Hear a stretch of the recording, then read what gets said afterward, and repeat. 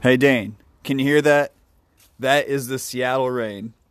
After last week and I was all bragging about it being sunny and 70, now it really is raining in Seattle in frickin' June. So I started this podcast outside my house just to give that beautiful weather update to Dane because I knew he'd appreciate it. I'm making my way back to my room here and back to my notes. And this is the Dane and Nick Show. And this week we'll be covering UCLA football. Sorry if the volume changes a little bit here. I'm about to adjust my position again, but had to give Dane that close-up beauty of the Seattle rain. All right, window closing and normal podcast commencing. So, in all seriousness, as I kind of sit down here and get comfortable, all right, so this is going to be where the volume will be at the rest of the podcast here in mind. Did want to say, obviously, we are in a very interesting time in our country, and I'm not sure exactly what to say in this instance. I just believe that racism is wrong in any way, shape, or form. There's been a lot of that going around, and I don't want to harp on this really too much. I just want to say that maybe some good will come out of all this, and for everyone to stay strong, and as I always say, spread love, and seriously, just do the best you can do to be a decent person. Racism really benefits no one. It's probably not going to make you feel good if you are the racist. And yeah, we can all work to get better. We can all work to improve. And I'll leave it at that. So, in all seriousness, why do I always say in all seriousness? What a transition. I will have my kind of normal introduction. This is the Dane and Nick Show. And yeah, without further ado, we'll be covering UCLA football this week. So my normal intro will be coming up, and we'll get back into the normal swing of things.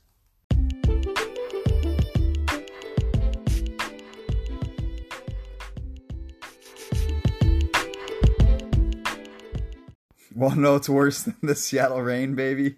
UCLA football. UCLA. All right, guys. So it's been a lot.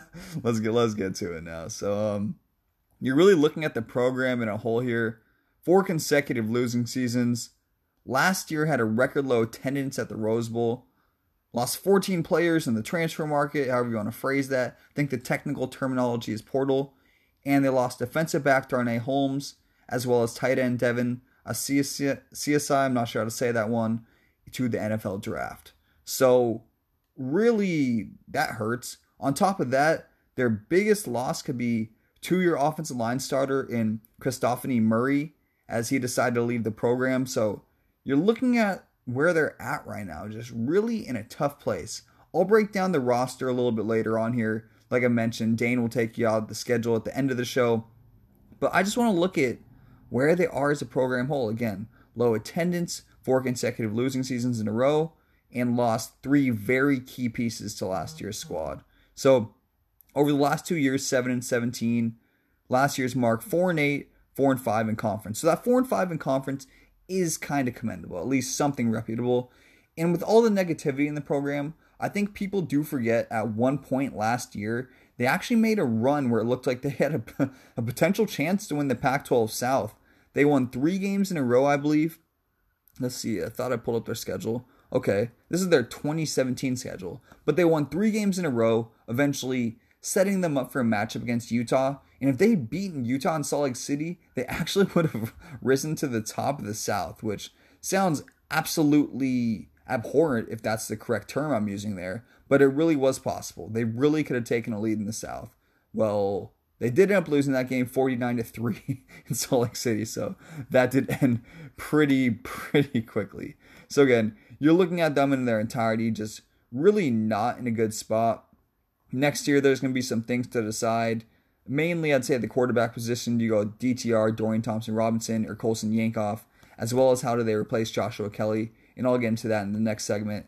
So, I'll send it down to Dane in Tucson, and thanks, Dane, for listening to that Seattle rain. Hope you enjoyed it. In all seriousness, I hope you're safe. I hope you're healthy, man. I'm going to kick it down to you in Tucson now.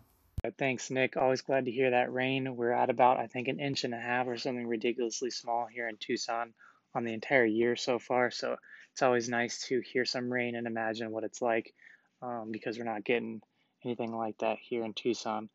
But transitioning to the Bruins, when you say all those statistics, it kind of surprises me. I guess I didn't realize that the program was, I guess, in that bad shape. I think that's fair to say during the Chip Kelly era. I mean, they haven't lived up to expectations, haven't been winning as many games as expected. But when you put it that way, it paints a bleak picture that I'm not sure if the perception of that program is reflected in those statistics. In other words, I think the perception is probably a little bit better than what the stats would say, at least, outside of LA. It just feels like the program is in a better place than the dire kind of picture you painted in your statistical analysis there. But for this season coming up, DTR is coming back, which is very big. He's one of the best quarterbacks in the Pac 12. Makes mistakes, but, he's an explosive runner. He's okay at passing the ball. I think really his strength is running it. And, he can make plays with his feet, which is what you need in the modern era of football. And running back Demetric Felton returns. So that's a good 1-2 punch you're going to have rushing the ball. But that leads me to the next topic is just the offensive system there at UCLA under Chip Kelly. It's very vanilla. It's like a pro style type of offense that's been adopted to the college game. It's not the Oregon blur that they ran out there in Oregon or that Chip Kelly ran in Oregon. And so it's this hybrid NFL type of offense that just doesn't translate well to the college game.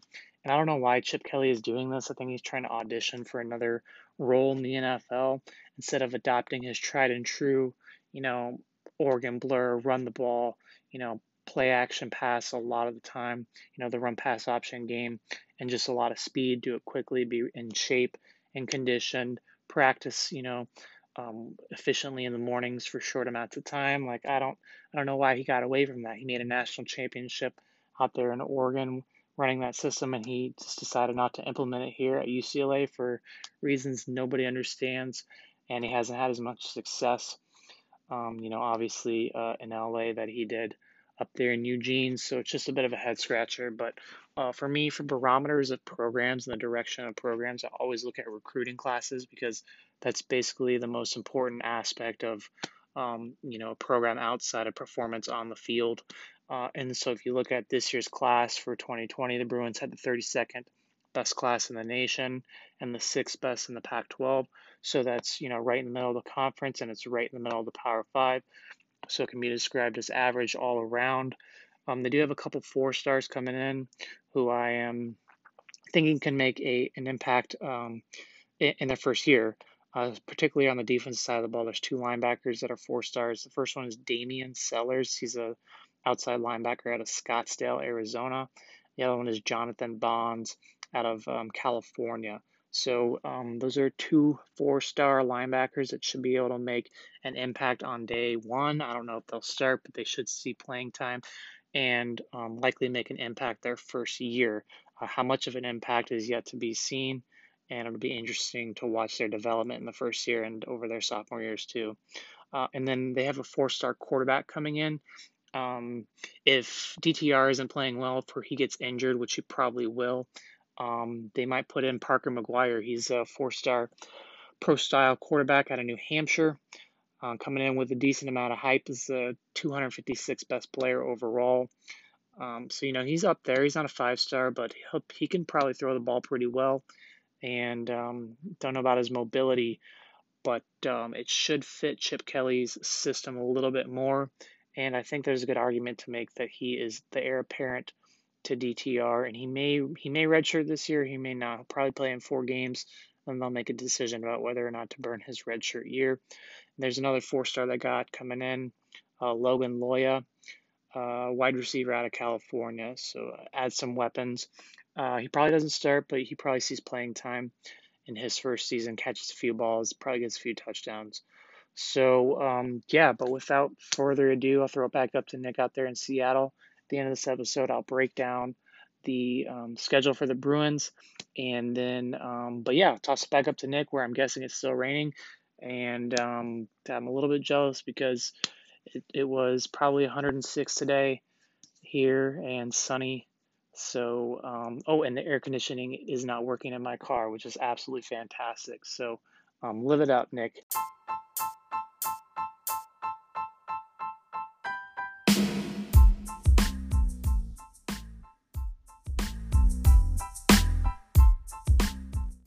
So this is going to be the part of the show where I break down the UCLA's roster. Spent enough time joking around at the top of the show, so let's get right to it. You're looking at the quarterback position. They have Dorian Thompson-Robinson. And plain and simple, he has to get better. I mean, he's not good, dude. And anyone who's telling you he's getting the job done is lying. I'm not sure if it's the coaching. I'm not sure if it's him. I'm not sure if it's the scheme. I'm not sure if it's the system. Not sure, whatever it is. Whatever it is, he's not getting the job done. Last year had had worse than a 60% completion percentage for the entirety of the season. That's just terrible, man. If you're not able to hit the consistent routes, you're in a lot of trouble, and things like that will lead to a 4-8 record. See what I'm saying? So that's just terrible. On top of that, he had only 2 games where he didn't throw an interception, so he's turning the ball over and not hitting routes consistently. That's just not a winning combination for the quarterback position. Looking ahead to next year, he will probably be the guy, would be my best guess. And I have a heck of a kind of situation for you later in this segment here. But he could kind of lose his job to Washington transfer Colson Yankoff. A lot of kind of talk in UCLA circles that he could have been the guy last year, but Washington actually blocked him from playing immediately. So Colson Yankoff could be the starter next year in a name to really remember. And like I said, I'll come back to this whole situation at the end of the segment. I got something that Chip Kelly's probably not thinking about and probably not ready for, to be quite frank. But again, Colson Yankoff transfer and DTR, Dorian Thompson-Robinson, are going to be your 2 kind of people fighting out for the starting quarterback spot. You're looking at the running back position now. It's like pretty bare. I mean, to be quite frank, they lost Joshua Kelly, who had back-to-back 1,000-yard seasons and was probably the most productive player on UCLA's offense last year, at least on a consistent basis. You had a couple of people, mainly Demetric Felton, making, a couple of huge appearances here and there. Bottom line, Joshua Kelly, back-to-back 1,000-yard seasons. He's out of town, and it's going to be essentially impossible to replace him. They may have one option and a name you haven't heard in grad transfer, Britton Brown. He's a transfer from Duke, and he could be the new guy every down back. I mean, when I say the guy, he could be the guy. Like, in 2019, he was a candidate for the Doak Walker Award, and essentially that means the nation's best running back, and I didn't know what that meant either, so I'm not going to cool.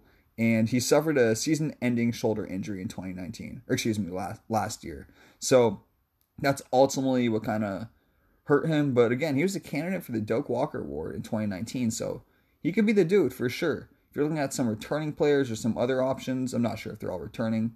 You have Casimir Allen, Martell Irby, Jamon McClendon. None of them got significant touches last year, which to me is also a problem within the system. I think that backup running back should be getting more touches, to be quite frank. I'm not sure why that wouldn't happen on a 4-8 team, but I'm not the head coach over there, so I mean, who knows? You're looking at Allen and Casimir Allen. He rushed 13 times for 63 yards, and Martell Irby had 10 carries for 34 yards. So essentially, no action, no spring ball to prepare themselves. So you kind of got to hope that Britton Brown's the guy at running back, and that'd be the name I would roll with, Britton Brown. But other options are going to be Casimir Allen, Martell Irby, or Jamal McClendon.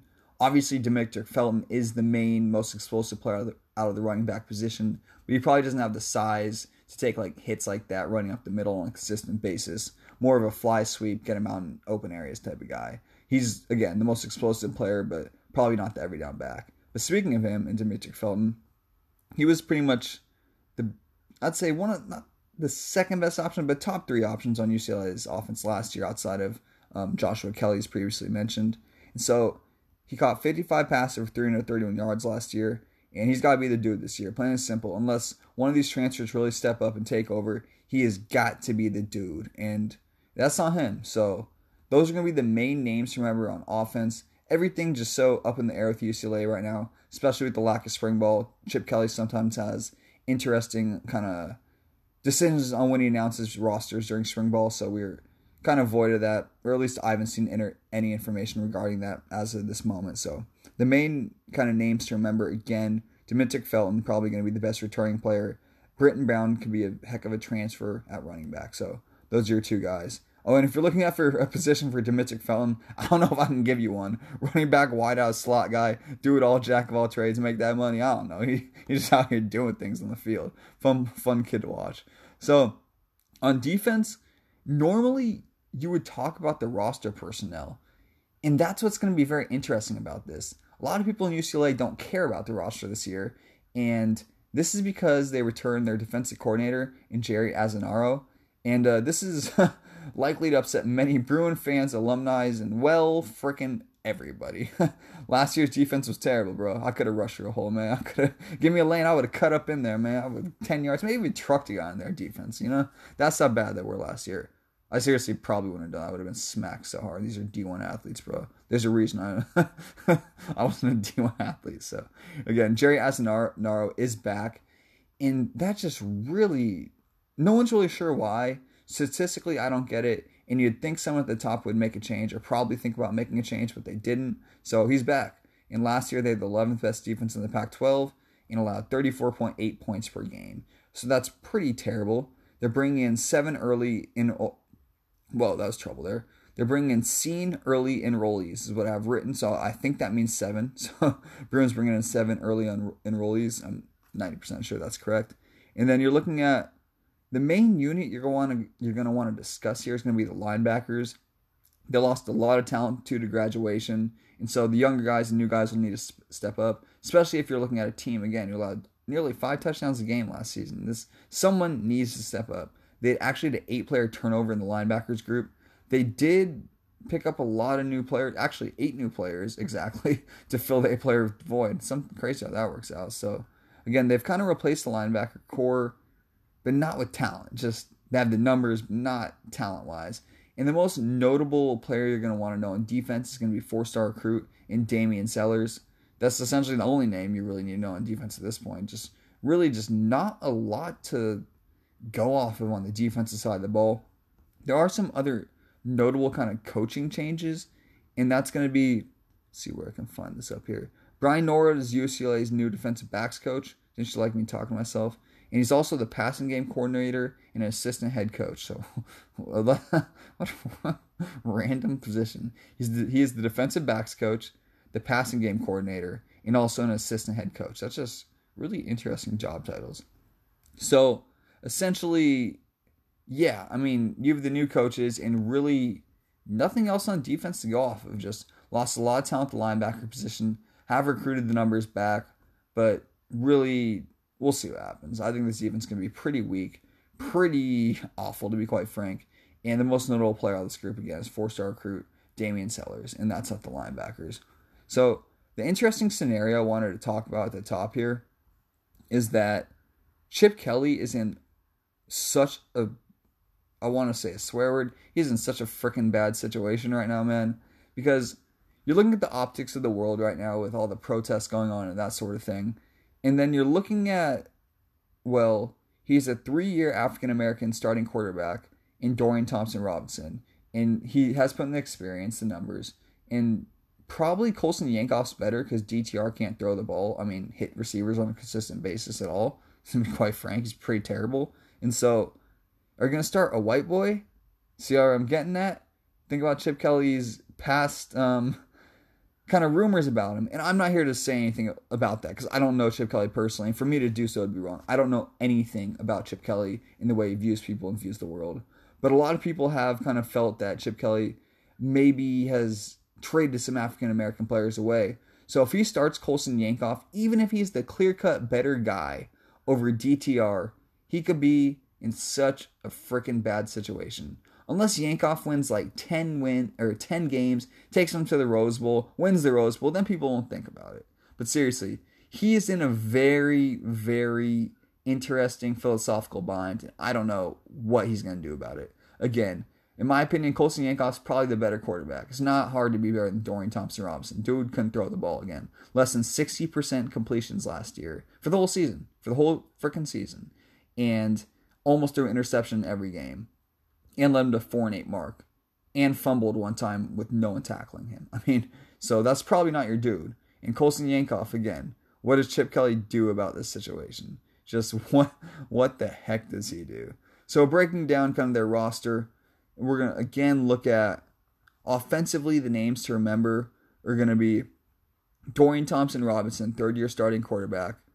New transfer quarterback, Colson Yankoff. Those are going to be your 2 options at QB. At halfback, you're going to have, I'd say, Britton Brown's the most notable name to remember there. Transfer from Duke, and again, 2019 candidate for the Doak Walker Award. He could really be a surprise in the conference and maybe the savior of UCLA. You're looking at Demetric Felton as the best returning player, caught 55 passes for 331 yards. and really just doesn't have a position. I mean, wide receiver, slot guy, running back, whatever you want to call him, he makes plays. That's just what it is. On the defensive side of the ball, no one really cares about their roster, as I mentioned. It's just one of those things where since they brought Jerry Azanario back and their defense was so bad last year, again, allowed nearly 5 touchdowns per game. That's hard to win with. Everyone's upset about that. And I don't think anyone really cares who's on defense because they don't perform. Azanario's going to take the fire, to be quite frank. But, if some kids do step up and the defense starts playing well, then the kids will get recognition. Always want to give the kids more love, but really just not a lot of names to go off of this year. My one name to remember, again, would be linebacker and 4-star recruit Damian Sellers. He could be a name to remember. That's my dude on the defense. So that's my kind of roster wrap up there. Dane's going to take it down, break down the schedule, that sort of thing. And seriously, tell me what you think on Twitter. Hit me back. I'm actually really curious. What do you think Chip Kelly does about this situation? If he replaces a third-year African-American starting quarterback for Colson Yankoff, who's white, what the heck kind of reaction is that going to create in Westwood?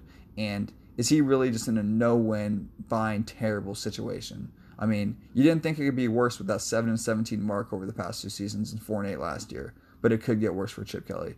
Dane, take us out with the schedule. Again, thanks for tuning in, everyone. I'll see you next week. All right, thanks, Nick. I think I'm a little bit higher on DTR than you. I know he's not the greatest passer, makes mistakes, throws interceptions, but he's a pretty good runner, which, makes it confusing why Chip Kelly doesn't implement his Oregon-style offense, because DTR is the perfect quarterback for that system. It just makes no sense that you try and put DTR into a hybrid pro style, balanced vanilla type of offense that they run out there. That's just makes no sense. But whatever. Well, let's move on to the schedule, and they open up the year against New Mexico State and Pasadena. Count this as a win. New Mexico State, they made a bowl game like 2 or 3 years ago and haven't really been decent since. I think now they are an independent school, so they play a bunch of. It's an interesting schedule that play. If you want to look it up, go ahead and look it up. But they're not going to be able to compete with the Bruins. Maybe in the first quarter, maybe a little bit in the second quarter, but UCLA should win this one by at least 3 touchdowns, and I wouldn't be surprised if it was by more.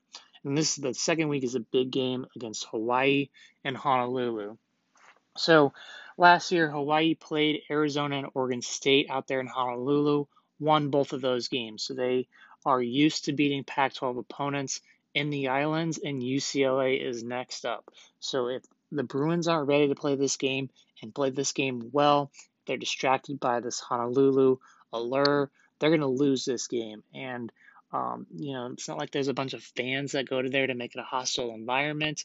It's more of the travel time, island distractions, things like that. Oh, and Hawaii has a decent team too. They're not slouches or pushovers. Rolovich left for Wazoo, so they have a new head coach, but they have a good quarterback out there. Can't remember his name. He was a freshman last year. He's replacing Cole McDonald. He did replace him in some games when McDonald was throwing interceptions, which he tended to do. But I'm guessing they're going to implement the same system as Rolovich had, the air raid or the run and shoot. So they're going to throw the ball all over the Bruins. Bruins defense is porous. It's going to come down to whether or not Chip Kelly's offense can hang with the Warriors. And I think they're going to lose this game. So 1-1 to start the year. The third game of the non-conference is probably the most difficult one. It's at San Diego State. The Mountain West is a little bit of an underrated conference. Last year, San Diego State beat the Bruins, and this game is, at their house down there in San Diego. And that program, the Aztecs, are going to be very motivated for this game. They're going to want to win it.